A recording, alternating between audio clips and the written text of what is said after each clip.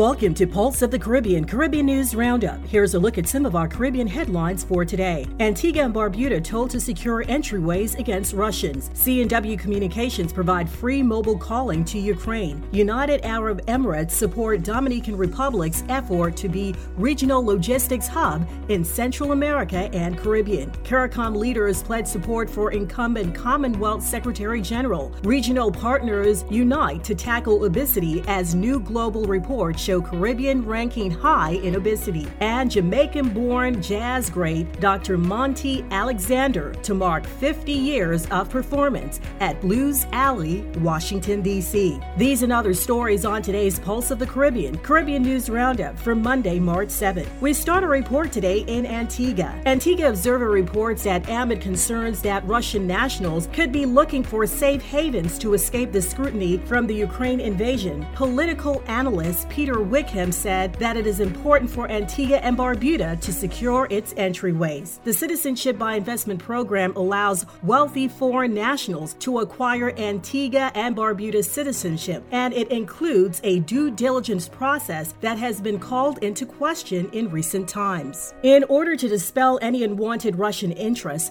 Wickham said that it is important for that due diligence process to be as effective as possible. It is possible that as their borders close and the situations get worse, maybe some of them might start to look for citizenship opportunities elsewhere. Last Friday, the country's ambassador to the United States, Sir Ronald Sanders, revealed that Antigua and Barbuda would be complying with international sanctions on Russia, also disclosing that he has requested the most up-to-date U.S. list of sanctions persons and companies to that end. St. Lucia Times reports that C&W Communications is assisting those trying to connect with loved ones in Ukraine by offering free long-distance calling and text from its Caribbean markets. A C&W Communications release says that the offer is valid for all customers across the company's network in the Caribbean. According to C&W Communications CEO Ing Schmidt, any act of war has devastating outcomes on a country and its people. We know that our customers in the region who have loved ones in the Ukraine, particularly those with children who are students pursuing courses of study, are very concerned about their safety, the CEO noted. Russia launched its attack in the early hours of February 24th from three main directions, north, south, and east. According to the BBC, since then, troops have poured into the Ukraine.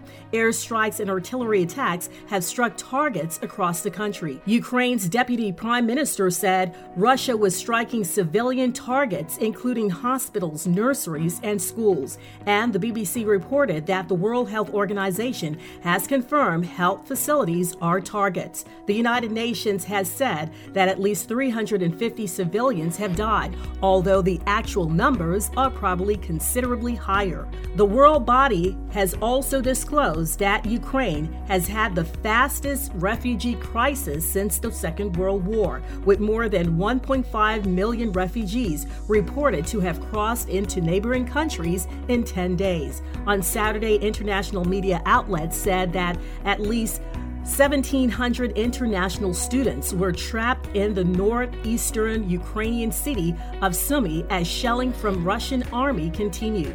In addition, last week, the Jamaican Information Service reported that 20 Jamaican students who arrived safely from the Ukraine would receive professional mental health support.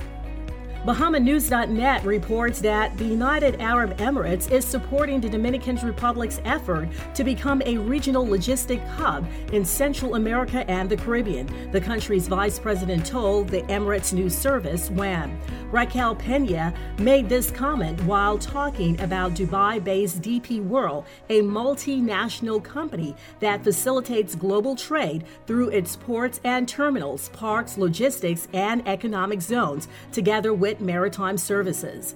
DP World has played a very important role for our country by providing world-class intelligent logistics solutions, increasing our competitiveness and the connectivity with other world nations, she said.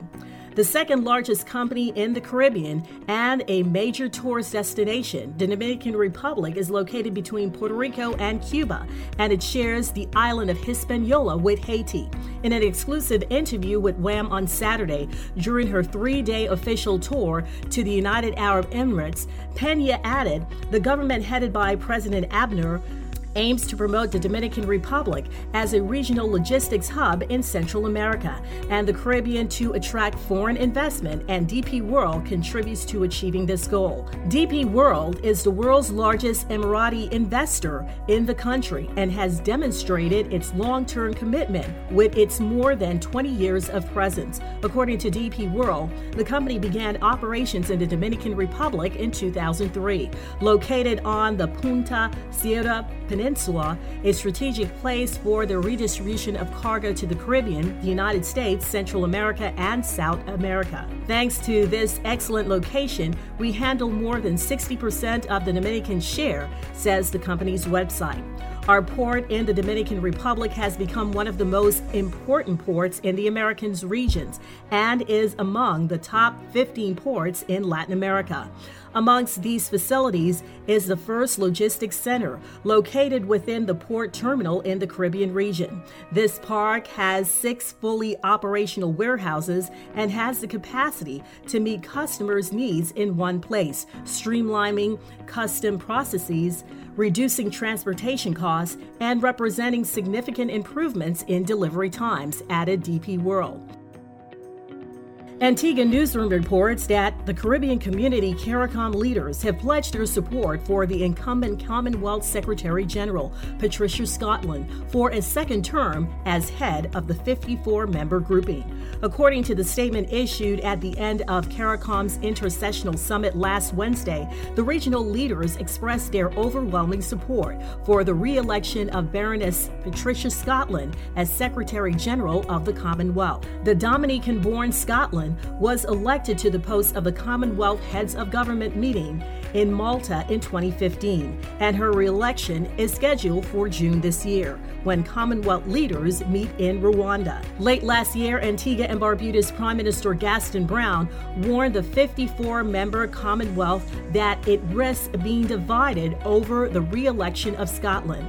Our Commonwealth family has, until now, held to the tradition of at least 2 terms for a Secretary General and the principle of rotation between regions, Brown noted in a September 14, 2021 letter addressed to all Commonwealth heads of state and government. The Antigua and Barbuda Prime Minister, who also was then serving as CARICOM Secretary General, said it now appears that the separate regions of Africa, Asia, and the Pacific have been or are being encouraged to present candidates in opposition to the current Secretary General. This runs counter to the principle of rotation, which would see Africa assuming the office of Secretary General in 2024, when the Caribbean term would normally come to an end, followed in turn by the Pacific, said Brown in a letter, a copy which was obtained by the Caribbean Media Corporation. In his letter, Prime Minister Brown reiterated the 15-member CARICOM grouping support for Scotland to be given another term in office. Kenya's President Uhuru Kenyatta is reported to have written regional leaders seeking their support for the new candidate being proposed by Kenya. Kenyatta had nominated his cabinet secretary for defense, Maka Juma, for the post. Media reports in Britain said the UK Foreign and Commonwealth Secretary Liz Truss has met with Kenya's foreign minister last year to discuss Juma's bid. The 54 heads of government had expected to decide Scotland's future at their biannual summit in Rwanda in June last year, but the meeting was postponed because of the novel coronavirus COVID-19 pandemic. St. Kitts and Nevis Director of the Energy Unit in the Ministry of Public Infrastructure, Dr. Bertil Brown, said the government of St. Kitts and Nevis is moving towards having 100% renewable energy. The first step is a new solar farm deal, and there is also a wind farm deal on the horizon. Dr. Brown said in an interview at the Energy Unit's office that a power purchase agreement was signed between the St. Kitts Electricity Company, and Lichtlaunch, an energy company based in Switzerland. The power purchase agreement is for 20 years, where they will be selling power to St. Kitts Electricity Company. The solar farm, which will be located in the Basse-Terre Valley on both sides of the Kim Collins Highway, will span in excess of 100 acres, which would ultimately supply 25% of the total energy used in St. Kitts. St. Kitts and Nevis is in negotiation with a company called Nordstar for a power purchase agreement for a 6.6 megawatt wind farm in Bellevue, which would give 6% of energy demand. Mr. Frank said that the environmental assessment that was done for the wind farm concluded that it would not have any significant impact on the surrounding environment, and in particular for the birds. Jamaica Information Service reports that Tourism Minister for Jamaica, Edmund Bartlett, on Friday handed over 50 water storage tanks to farmers of the Short Hill, St. Elizabeth. The 650 tanks were procured through the Tourism Linkages Network, division of the Tourism Enhancement Fund, and forms part of a $4 million 3-month training and support initiative for farmers in the area. The storage tanks were connected to new and existing irrigation systems to counteract drought conditions in the farming community in a bid to increase crop yield to better supply the booming tourism industry. In his address, Mr. Bartlett pointed out that 42% of expenditures of visitors worldwide is on food. As such, there is a need to be ongoing strengthening of the local tourism and agricultural linkages to meet this demand. Mr. Bartlett said Jamaica earned $2.7 billion from tourism last year and is projected to generate some $3.1 billion this year. That would only be $600 million less than where it was in 2019. So you see the opportunity for agriculture, and you must recognize it, because as we grow and recover, so we grow with our ability to supply on the demand of tourism, he added. The minister added that we are excited about the prospect of Jamaica now taking a new lease on life on the matter of supplying against the demand for tourism, particularly in agriculture. The Healthy Caribbean Coalition has joined with the Organization of Eastern Caribbean States Commission, the Food and Agricultural Organization of the United Nations, the Caribbean Public Health Agency, CARPHA, the Pan American Health Organization, the United Nations Children's Fund, UNICEF, EART Medic, EART Nurse, the Law and Health Research Unit of the University of the West Indies, Cave Hill, and the Rotary District 7030, Rotary International, to highlight the need for robust policies to prevent and treat the crisis of overweight and obesity facing CARICOM countries. The atlas released on March 4, 2022 by the World Obesity Federation noted that 6 out of 10 of the countries in the Americas with the highest estimated prevalence of obesity amongst women by 2030 are from the Caribbean, with Bermuda topping the list at 48% and St. Vincent and the Grenadines at number 10 with 42%. 6 Caribbean countries fall into the top 10 list when projecting 2030 child obesity rates from age 5 to 19 years of age, with Barbados and Jamaica at 22%, Bahamas at 23%, and Bermuda at 24%, exceeded only by the United States at 25%. In terms of preparedness to tackle obesity and chronic non-communicable diseases, the projections are equally bleak, with 6 Caribbean countries, St. Vincent and the Grenadines, Suriname, Belize, Grenada, Guyana, and Haiti, among the top least prepared. Among the top most prepared to tackle obesity and overweight are Barbados, Trinidad and Tobago, and Jamaica.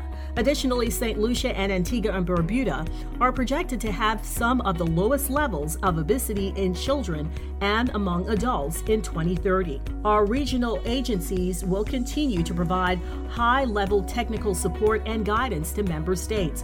Working together, we will encourage our governments under the leadership of our heads of state and government to work across ministries in unison to implement strong, coherent obesity policies. Caribbean people, including our children, have the right to health-supporting environments, and we can only achieve this by working together, noted Sir Trevor Hassel, president of the Healthy Caribbean Coalition.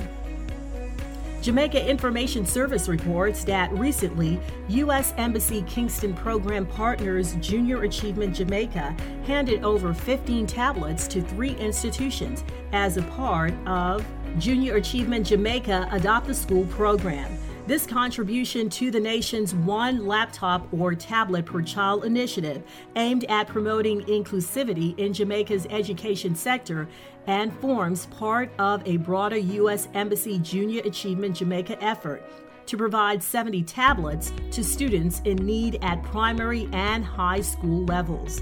The effort will add value to the Junior Achievement Jamaica's student-based activities on work readiness, entrepreneurship, and financial literacy as the island resumes face-to-face classes. To date, the U.S. government has contributed over 2,000 tablets to students across the island. And finally, My View News report that Jamaica's international musician, Dr. Monty Alexander, returns for his 50th annual performance to mark his 5-decade sojourn at the now famous Blues Alley Jazz Club in Washington, D.C. The world-renowned Grammy-nominated international musician, Dr. Alexander, is kicking off his 50th anniversary performance at Blues Alley for the first time since the pandemic on Thursday, March 10th. Performances will continue through Sunday, March 13th, with 2 shows per night at 1073 Wisconsin Avenue Northwest, Washington, D.C. In commenting on the upcoming performance, the Caribbean musical genius said, "It's very hard to comprehend that 50 years later, Blues Alley and I are still rolling along, swinging and grooving and bringing upliftment to the world." For tickets and information, visit www.bluesalley.com/events. This has been your Pulse of the Caribbean News Roundup for Monday, March 7th. I'm Keisha Wallace, thanking you for choosing Pulse of the Caribbean News Roundup as your source for Caribbean-centered news. Be sure to spread the word to family, friends, and associates. For more Caribbean news stories and information, visit us online at pulseofthecaribbean.com and be sure to like and follow us on Facebook, now Meta.